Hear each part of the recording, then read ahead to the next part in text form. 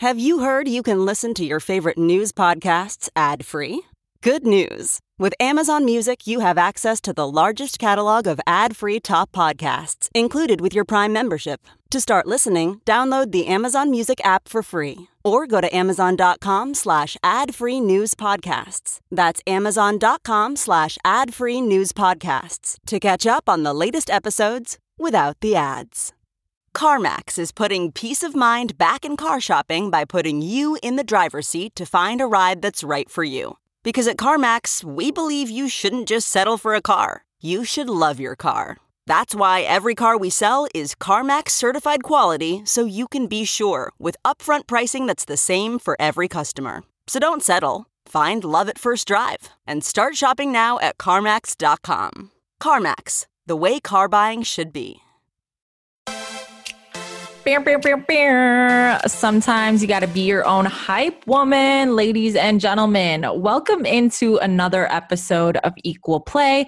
This week, our guest is ESPN analyst and reporter, radio and television host, co-founder of the Shy Side and former college hooper, Brooke Weisbrod. I'm so excited for all of you to hear that conversation and all the gems she drops. But first, I'm here to hit you with some headlines. Up first, four-time WNBA champion Sue Bird made a few headlines this week after an interview with CNN where she said, and I'm paraphrasing here, U.S. women's soccer players are better supported by fans because of the perception as cute little white girls. Her full quote reads, "To be blunt, it's the demographic of who's playing. Women's soccer players are generally cute little white girls, while WNBA players were all shapes and sizes. A lot of black, gay, tall women. There's maybe an intimidation factor, and people are quick to judge it and put it down." She goes on to make the point that society and the outside world is willing to accept the cute girl next door and less willing or completely unwilling to accept gay women, black women, women who don't fit the mold. I'd love to hear your thoughts on this, so feel free to hit me on Twitter. But I will say this, Sue Bird doesn't play on the court or off, and she makes an excellent and valid point. You can read more about this story at chicagosuntimes.com/sports. Goes into much more detail on our page. Continuing on the topic of women's soccer, though, the NWSL Fall Series wrapped, and the league announced the Portland Thorns were the winners of the 2020 Verizon Community Shield. The Houston Dash finished second, and the Washington Spirit earned third. Verizon will provide grants to these three winning teams, community partners that they were playing for during the NWSL Fall Series. The Thorns outscored their opponents 10-3 in 4 games, helping secure first place and the $25,000 grant made possible by Verizon.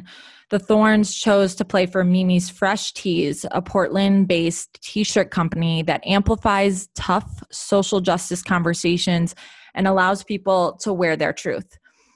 Continuing our soccer conversation here, you can sense a trend.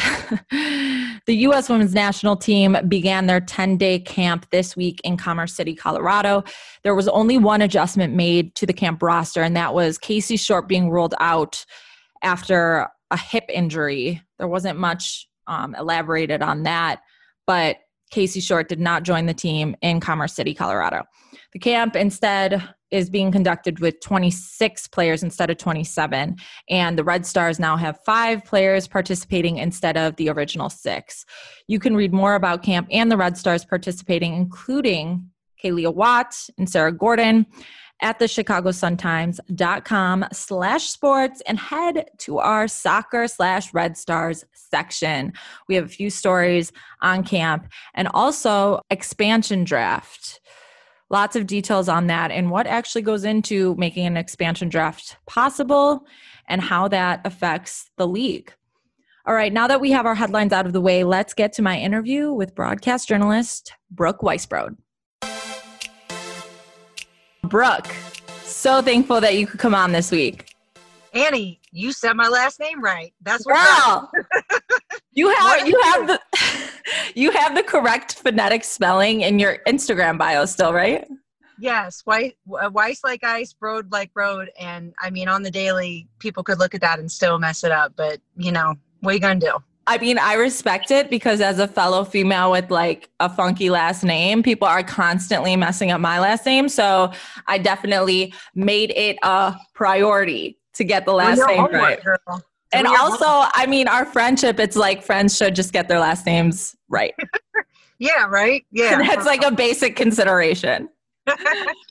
Well, thank you again, Brooke, for joining our second episode of Equal Play. I'm so thrilled that you could come on, not only because you're such a powerful female voice in sports, but also because your journey in sports hasn't been the most typical, you could say. So I want to start there.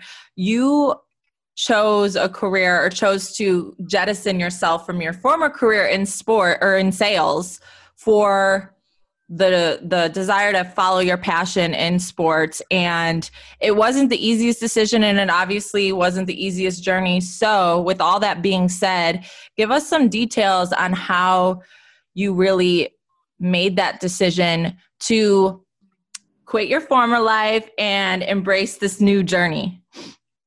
Well, I would love to say that I made the decision, and I did partly, but really the reality is I was laid off of my sales job. Mm-hmm. And it, kind of wishful thinking because it was in a pretty toxic environment, and I didn't want to leave the comfort and security of a salary and, getting a cell phone allowance and a car allowance. Cause like, those are pretty nice things. And I remember feeling like numb because I had lost the passion for what I was doing. And I was like, man, I just really feel like broadcasting is my calling. And the whole reason I got into broadcasting was because I had gotten injured right before I was about to go play professionally. So, my professional career lasted a few months, and then I moved to Chicago, and I was trying to balance like, okay, do I want to be in corporate life, or do I want to, risk it and get into broadcasting? And it was like the only paths that existed at that time were go into a small market and work your way up. Being in Chicago, not being from Chicago, it was a hard market to break into because it's one, as you know, that like they want to embrace people who grew up here. Right. And so it was like, okay, I can't break in that way. I don't want to leave the city because I love it so much and go to a small town and do like, local news. So I kept my career life going with advertising. And then I got into sales, while I was like calling some games on the weekends and, a couple during the course of a weeknight or whatever. But luckily, I say luckily because I would never have quit my sales job, but it quit me, thank God. And I found myself in 2012, out of a 6-year relationship, looking at, okay, what's next? And I thought, well, I'm just going to take the leap, and I really want to do broadcasting full time. Like that's what I feel like my passion is. So, I mean, I picked up the phone and started calling every network I could, every friend I had, any contact I ever had, just to say like, hey, can you look at my tape? Can you make a recommendation for me? Can we have coffee? And, there's a fine line between, desperation and just being, hungry. What's the word? Yeah. Just being hungry and persistent. So that's where I tried to be and just tried to do the things that were suggested to me about how to get better, which was like, get a stronger voice. So I took voice classes in acting school here in the city, and I took improv classes from Second City, and I went to the Mac counter at Water Tower Place to learn how to do makeup because I'd never really taught myself that. I didn't know. So it was little things like that, and just tried to stay in front of people as much as I could. And eventually all of those freelance opportunities were enough where I could put together like a decent reel and finally, be seen as a valuable enough asset to get signed full time. And that was, I think, 2016. So the journey started in broadcasting in 2004, and, we're still going strong, thank God. But, it's just for people to get perspective, like it really does not happen overnight. No. And I think that's kind of like a confusing concept for younger journalists coming up in the business or younger aspiring broadcast journalists. because there are certain examples of women and men who are, you know, out of the ordinary or not typical, where their career did pop up overnight, or they had something in the universe clicked for them where they did jump from this to that to this to that very quickly. But the reality is that is not the typical journey. And so we need to be conversating and celebrating the long run more so that younger journalists can get that perspective. So with all of that being said and everything you just shared, how did you keep yourself focused, keep yourself high, keep yourself, your spirits lifted during some of those challenges of, you know, hearing the no's and hearing that this opportunity went to someone else, seeing an opportunity go to someone else? How did you keep yourself on track and inspired to keep going? Yeah, I wish I could say that there was all this time of, you know, staying positive and, you know, going after the next opportunity. I mean, being in sales, I was like used to being told no a lot. So there was that ability to have thick skin, I guess, because of that. And there were a lot of times where I was about to give up. And I can tell you a specific example. There was a night in, I think it was about 2008 or 9. I was calling a game at Illinois, and it was right about this time. It was like early November, and Illinois was playing St. Francis Academy, I believe. So, you know, it wasn't like a highly viewed game or anything like that. I was having issues in like life, and I was just thinking like, okay, I just don't feel like I'm going to make it. Like, I just don't think I'm good enough. And that night, for whatever reason, there was someone who actually, he found a Deadspin. His name is Will Leach. I don't know if you probably know that name. Now he does sports on Earth. And he's a big Illinois fan and a graduate. He was watching the game.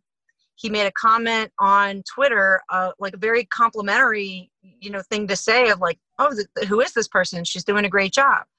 And this really hasn't happened much since then, but I'll tell you, like 10 or 15 people also chimed in. And if that night, I mean, it was such a sign, because I was literally thinking like this, I can't do this because I'm not good at it. And just getting those words of encouragement literally changed my whole view and perspective that, okay, I can do this. I am decent at it. I have put in the time.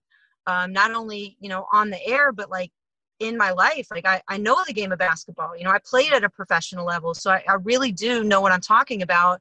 I just have to get out of my own head. Mm-hmm. And, you know, there's a lot of people just in life, like we mess ourselves up because we're in our own head. Whereas like nobody else is thinking as negative as we're thinking about ourselves. Right. Completely true. Completely true. And I also think the factor of like, birthing this job out, you know, out of what seems to be thin air. You know, you start with nothing, and even something as simple as creating a reel can get you so in your head of like, wait, I don't have all of this stuff. I need a professional to do my reel. I need more clips. I need more this. I need more that. But the bottom line is you just start and you don't stop. And then slowly but surely you build and build and build and build. And whether that's, you know, clips for your reel or connections in the business, the bottom line is you just start. And I think that's sometimes the hardest thing for young journalists is just, getting discouraged before they even start. Backtracking a little bit, you played professional basketball in Europe for a brief moment. I know you had goals of making that last longer, but how did that transition from athlete to quote unquote civilian go for you? And how did you have to build your mind up to transition to this new phase of life? That was another, you know, I'd say like kind of dark period. I don't mean for this interview to be that way. I just want to be real because, you know, by nature, I'm usually a pretty positive person. And when things don't work out or you're going through a transition period, like change is ugly. Change is uncomfortable. It's awful. And so, I don't like to show people those moments. And maybe that's something that, I should change to show people that it's just so uncomfortable. But those are the moments where you're actually growing. Is like, if I'm uncomfortable, that probably means I'm doing something right. So I moved to Chicago in 2002.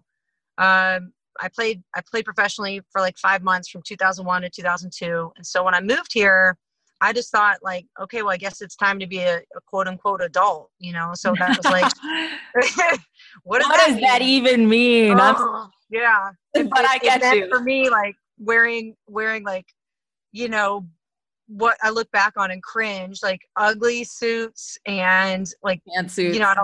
I don't mean to hate on Limited and Express, but like I'll never ever even look at those stores again if they even exist. But trauma, there's trauma there. Doing paperwork and like feeling like you're having like water cooler conversations at the office, and I felt like I didn't have an identity anymore, honestly. And it was like I was depressed. I found myself needing help. I went to therapists. I had gotten on antidepressant medications that I hate pills. And so I knew that wasn't for me, but at the time that's what I needed to get through. So kind of getting out of that, like the thing that the spark for me was when I went back down to Coastal Carolina, where I went to college. They were doing, it was a homecoming game. So at the time we didn't have football. So it was a women's game and then a men's game. I was sitting in the stands. Our voice of the Chanticleers, who now is our athletic director, he was calling the game. And he looks up in the stands and he sees me. He's like, oh, come on down here. Let's do an interview in the second half. And I'm thinking like, why do you want to talk to me? I'm not doing anything. So we do a couple-minute interview. I tell him what's going on. The interview ends, and naturally we just started talking about the game. And Annie, I would say this, like the biggest light bulb went off in my head. I was like, oh my God, I can totally do this. Like, this is the path I want to take. Like, I didn't want to coach. I didn't know how to be a part of the game, but it was like, okay, I am going to call games. So from there, you talk about making a reel. So what I did was I had my parents come up on a weekend. I reserved a booth at the ESPN Zone, which was around at the time, the restaurant. Love it. Right. We did a makeshift sports center for like 10 minutes. I practiced in my apartment for 2 weeks. And I really hope that somewhere I have that tape because it's brutal. And, I wore an ugly suit and I had real flat hair and I was real stiff, and I sent that tape in. And the guy that I sent it to ended up being one of my amazing mentors who unfortunately passed away not too long ago. And I stalked him for like weeks. I'm like, dude, what did you think? And I'm thinking he's going to say it was great. We're going to sign you, blah, blah, blah. He goes, this is like the worst tape I've ever seen. I was like, what's wrong with it? What? But if I didn't ask why, if I didn't ask that and I just would have taken his word for it, then you and I wouldn't be having this conversation. Right. So that's kind of how it all happened. And I took his advice and just, I found ways to improve, to just ask him persistently, can you give me a shot? Can you give me a game? Let me try. So he gave me 2 games in 2004. I didn't mess him up too terribly. And every year got a little bit more. So that was how the path happened. Transitioning here, we talked about highs and lows of the business, but to a lot of people on the outside, working in sports and working in sports broadcasting, sports journalism seems like this, beautiful job. And it is a lot of the time, but there's also a lot of challenges that come with it, like being away from family, the downtime that you have during off seasons. You're used to go, go, go. And then all of a sudden an off season comes and now you're like, have all this free time. So break down a little bit for us, the highs and lows of the business and how you move through those seasons. Yeah, it's a really great question. Because a lot of what we do is hurry up and wait. and Yeah. it's so much preparation, and it's so much studying, and it's traveling, missed flights, delayed flights, sitting in the airport for 11 hours sometimes just to get like 3 hours of sleep to wake up and go to a practice. And all of those things to me are worth it because I'm doing what I love to do. And so therefore anything that is like, stressful is really not that bad. And I can deal with it. And, I want people to hear that, because what we do is not glamorous, but what it looks like is glamorous, right? Because there's a moment where like somebody hits a last second shot, I'm rushing the floor with all these students and I'm getting this amazing interview or talking to Zion Williamson or Sabrina Ionescu. And like, you can't, like, I'll wait in the airport for 4 days to be able to do stuff like that. Those 30 seconds of time are worth all the hours of preparation that you put in to be there. And that's the real perspective, is like, there's so much underground work that is done that, we don't, I don't need to show people like, oh, look how hard I'm grinding or studying or whatever. Like, I mean, if people are curious, like I'll share it, but it's like, I just don't want to, I don't want to show off that there's so much other work that is to be done. But yeah, there are certainly times where, you're tired, you're lonely, you're feeling like, man, like, am I ever going to have a relationship? Because everybody that you've been with is like, yeah, but you're never home. And I'm thinking like, but I am home. I'm home almost 7.5, 8 months a year. Uh-huh. And when I'm not working, I'm literally 100% home. I'm present. Like, I can be with you. I'm trying to start a family of my own. So like, I look at those moments to say, those are okay trade-offs for me. As women in this business, there is a expectation that I've come across at a few different points in my career, especially when I was pursuing a career in broadcast journalism, and an expectation of how you should look, how you should talk, how you should dress, how your makeup should look, how you should wear your hair. You and I have on multiple occasions discussed this expectation and our desire to embrace exactly who we are. Can you explain at different moments in your career when you have been forced to confront that expectation, how you did, and are you thankful that you did embrace who you are and continue to embrace who you are? Oh, I love this question. Oh, I love it so much. Yeah, I mean, I'd say the first time was like when I told you, like I sent my tape in, right? And normally, like at this point in my career, I look back and I'm grateful that he was upfront about that, and he wasn't trying to say like, hey, sex it up. He was saying like, hey, your hair's flat, your suit is terrible. Like you're not presenting yourself, because it is a visual medium, right? It is. And that journey from this is what I think I'm supposed to wear on camera to I am going to wear what I'm comfortable with and what makes me feel powerful. And like I'm professional and that I'm at my best for doing my job.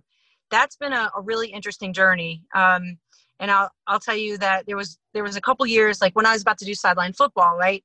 I had this dream all my life of wanting long hair. Always wanted long hair, never had it. I started to grow it out. I got extensions.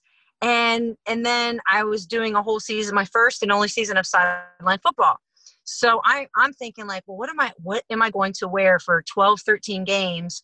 And I'm looking at, some of the best people in our business, Allison Williams, Holly Rowe, Maria, like, okay, well, what do they wear?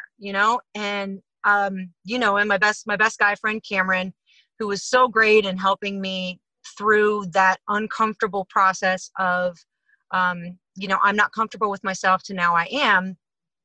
He set up a personal shopper appointment with me. We go to Nordstrom's. This woman picked out so much clothes. I tried on clothes for 6 hours at Nordstrom's. And can I tell you how many things I bought from her? Nothing. I bought not one piece because her perspective was, you got to have an edge. You got to look different from everybody else. You got to stand out. And I was like, listen, I just want to do my job. Okay. Right. At the time I was like, I just want to blend in and not be the story. I just want to do my job. And like, I'm not a crier, but I cried the whole drive home thinking like what am I going to do? And, you know, shout out to football sideline reporters, because it's not easy to look cute when it's 95 or 5 degrees. So that was a really weird year. And also Cameron had suggested, like, lovingly, he's like, hey, I think like short hair is your look. You should cut your hair. And I'm like, you know, fighting him and doing all these things. Well, obviously, finally, I took that leap, cut my hair, also started to rock sneakers with dresses, because it was like, I hate heels and I don't want to chase down a coach in high heels. And like, I think, can we really just good. acknowledge how challenging it is to race up and down a sideline when you're in 6-inch heels? Yeah, I can't do it. Shout out to the women who can, but that's not me. Right. Me either. I'm in my Converse all day. Yeah, right. And so, you know, it wasn't like that was not necessarily allowed, but I was thinking like, well, I'd rather ask for forgiveness than permission. Mm-hmm. And I think it looks cute and I feel confident and professional in it. And like, I'm a basketball player. So at the end of the day, like, I feel like I fit in. And, man, that was such a great decision, because now like, that's, you know, I guess what I'm known for, is like the sneaker thing. And like, I'm not a sneakerhead by any means, but, you know, I definitely appreciate a good shoe. But I just look at it now as, like, I'm excited to get dressed for work, and I don't overdo it. Like, I've almost narrowed it down to almost like a uniform. So it's not something I really want to think about too often. If I see a cool piece, I'll pick it up. And sometimes like I'll wear the same thing a couple games in a row. And like, if anybody's really paying that much attention to it, like, I'm on camera for 5 seconds. Like, you don't need your life. Right. And, and keep it moving. So that's kind of the journey. This year has presented a number of challenges.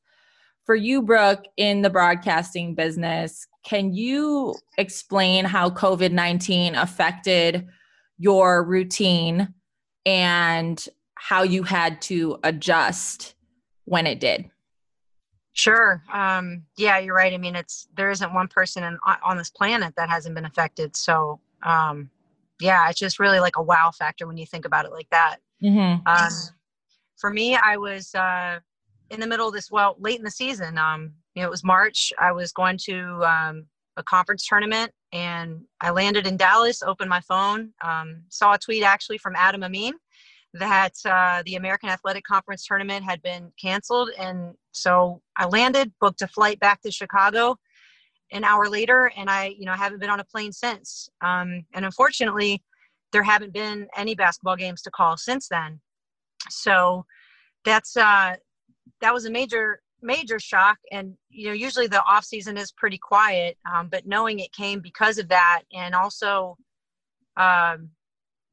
really added more distance to a relationship that I was in at the time and no longer am. Right. So like, it affected that. It affected the ability to see my family. It affected, my mental health.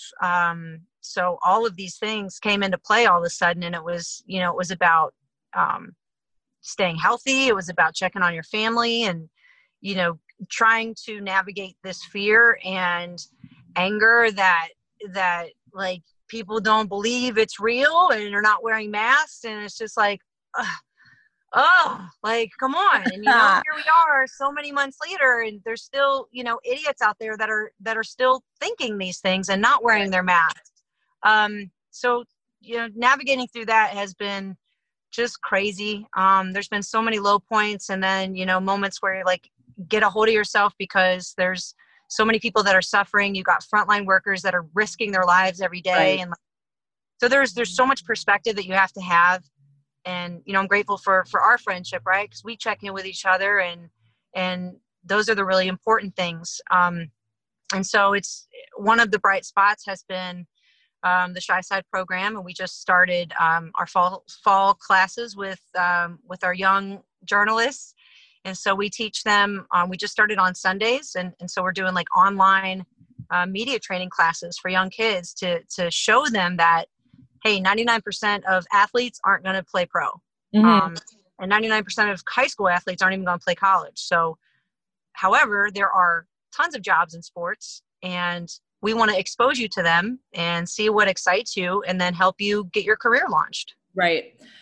That's a great transition into this next portion of our conversation. You and Cameron Smith, who is another great friend of ours and another great person here in Chicago, doing great things, founded Shy Side. How did this come to be? How did you guys come up with this idea, and what made it right for right now?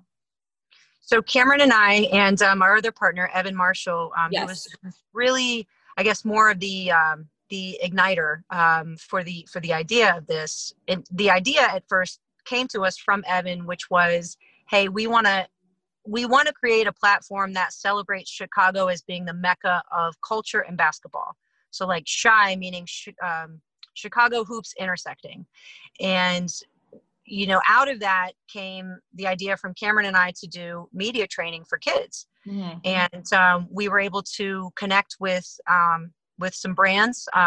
Nike was kind of our sponsor last year. Not kind of, but they were our sponsor last year. And what we were able to do was create an Instagram account that gave us the visuals and allowed us to have the creative, you know, the photo shoots and shoot some videos that do celebrate Chicago in that light. Mm-hmm. But what was really great about it was, like, we'd meet on Sundays with the kids, and our youngest was 8 years old, and he ended up being one of the best journalists that we had, which was crazy. 8 to 18. And we taught them things like how to introduce yourself, how to look people in the eye, smile, how to interview. And we went over courses, 5 weeks of courses. And then in the 6th week, we had them do post-game interviews at the Chicago Elite Classic. And so to have, some of our best high school athletes sit down and see kids their own age or younger, ask them, serious questions and ask them open-ended questions. Man, it felt so good to see the results of really giving these kids the confidence to, like, feel like they belonged in that room, because we're sitting next to, Chicago Sun-Times journalists, Tribune journalists, and here these kids are asking, like, really real questions. Right. And so it's like, all right, so we're, hopefully inspiring another great group of journalists. And from that, like, we've had some of our best kids are now, team photographers or team social media people for their clubs or their AAU teams or at their schools. So, like, we are inspiring young journalists and photographers to know that there's a whole other side of sports and a career that you can have. Because you know this, I mean, one day you're going to stop playing. So if you love sports, there are jobs that are out there, and we're just trying to expose them to what they are and how they can get started doing them. Absolutely. And I think that was one of the most beautiful things I saw from the Shy Side firsthand, the confidence to sit amongst the professionals and ask those questions. And that goes so far beyond maybe even just a career in journalism. Confidence does so much for cultivating dreams. And that was something so beautiful to see firsthand. This 2020 college basketball season, there are so many questions surrounding this 2020 college basketball season. For you, what are you expecting? Do you have expectations for this 2020 basketball season? I don't.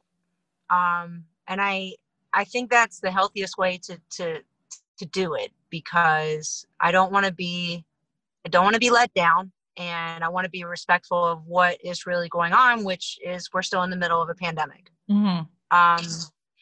So, normally at this time, I have been to a college basketball seminar on the ESPN campus, talked about my schedule, talked to my producer, maybe been to a couple practices, and there's like this incredible anticipation for the season, because I know that they have started practices. but I actually read something that Kara Lawson said the other day, who's the new head coach at Duke, and it helped calm me down. As she said, literally, I take one day at a time. I don't look, today's Tuesday. I don't look at Wednesday. I look at what is on our practice schedule for today.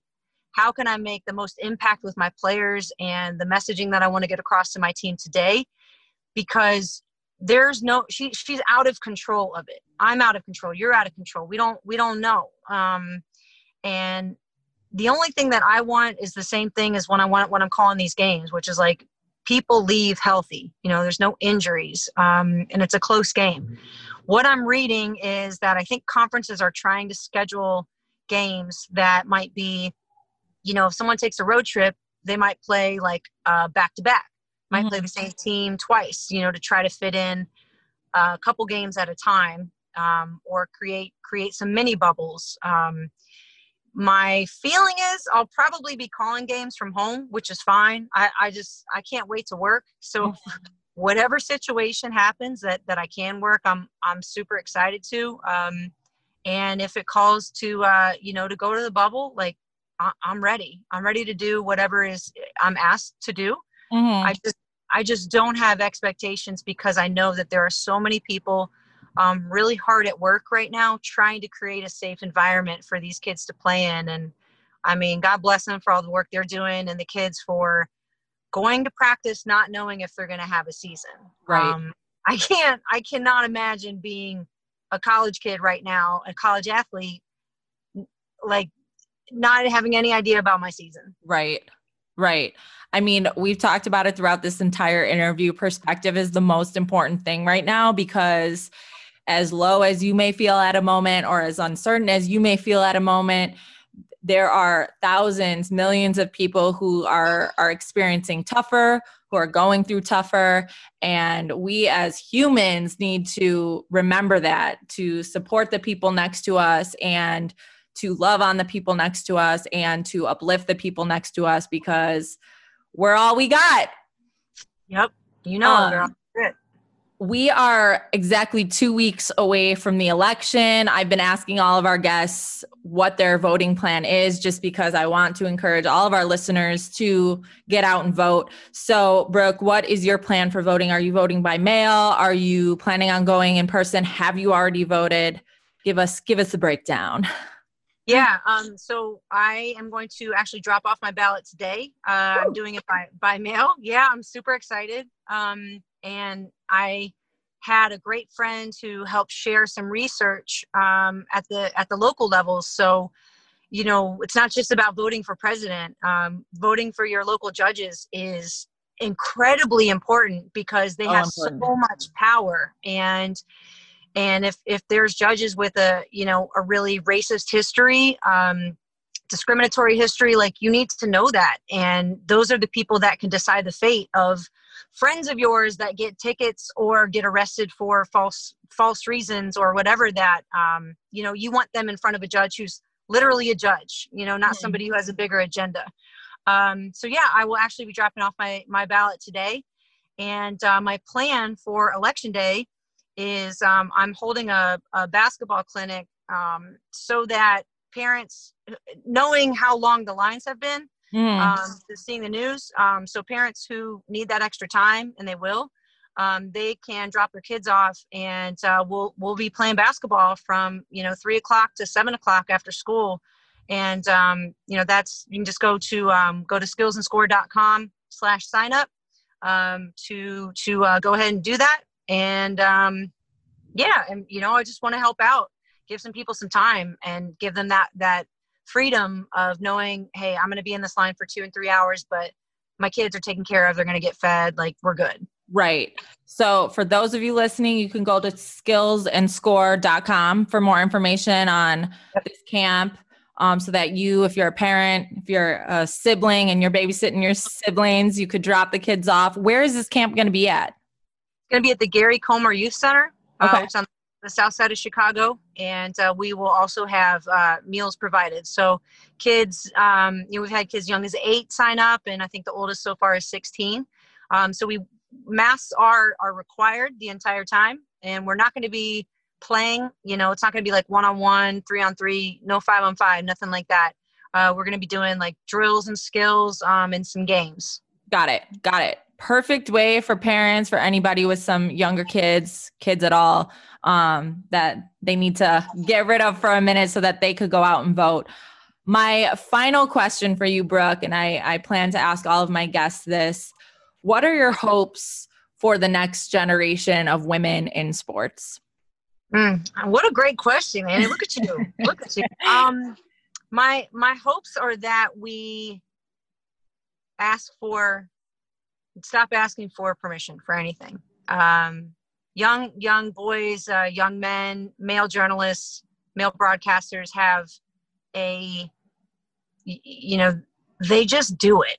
Mm-hmm. And we can do it too. And I want to see more representation, from Black women in the industry, especially in hiring practices, women in hiring practices. I think that there's so much room for growth in that. So those are the things I want to see, not just necessarily like, hey, I want to be a sideline reporter. How do I do that? It's like, cool, and think bigger. I want to be a GM. I want to be a team owner. I want to be a GM. I want to be a network executive. Those are the things that I want to see and hope and be, so that, you and I have an easier time than the generation before us. Not that it's easy, but we have an easier time. So like, our job is to create that space and, go through those uncomfortable moments. So like, now the next generation never has to worry about wearing sneakers on the air. Like, now it's cool, right? But before I know if you're going to get fired because you had sneakers on. Like, I don't care. Right. I want to challenge that. So that now maybe you see somebody with like tattoos on or nose piercings or whatever. Like, I want to see more gay representation on the air, that it's like just a very comfortable known thing. Like, it's not a big deal. So there's small steps at a time, but I think we're making awesome progress. And I also want to see a women's only sports network. Ooh, yes. Yep. Ladies and gentlemen listening, you can follow Brooke at Brooke Weisbrod on Twitter and Instagram. That's your handle. And man, these gems you dropped today, I'm so appreciative that you could come on, that you could share some insight with our listeners, aspiring journalists, and just people who need to understand a little bit more what goes into being a broadcaster, being a female broadcaster in this business. Brooke, thank you so much for coming on. I appreciate you, and I appreciate all of the insight, gems, energy that you provided to Equal Play today.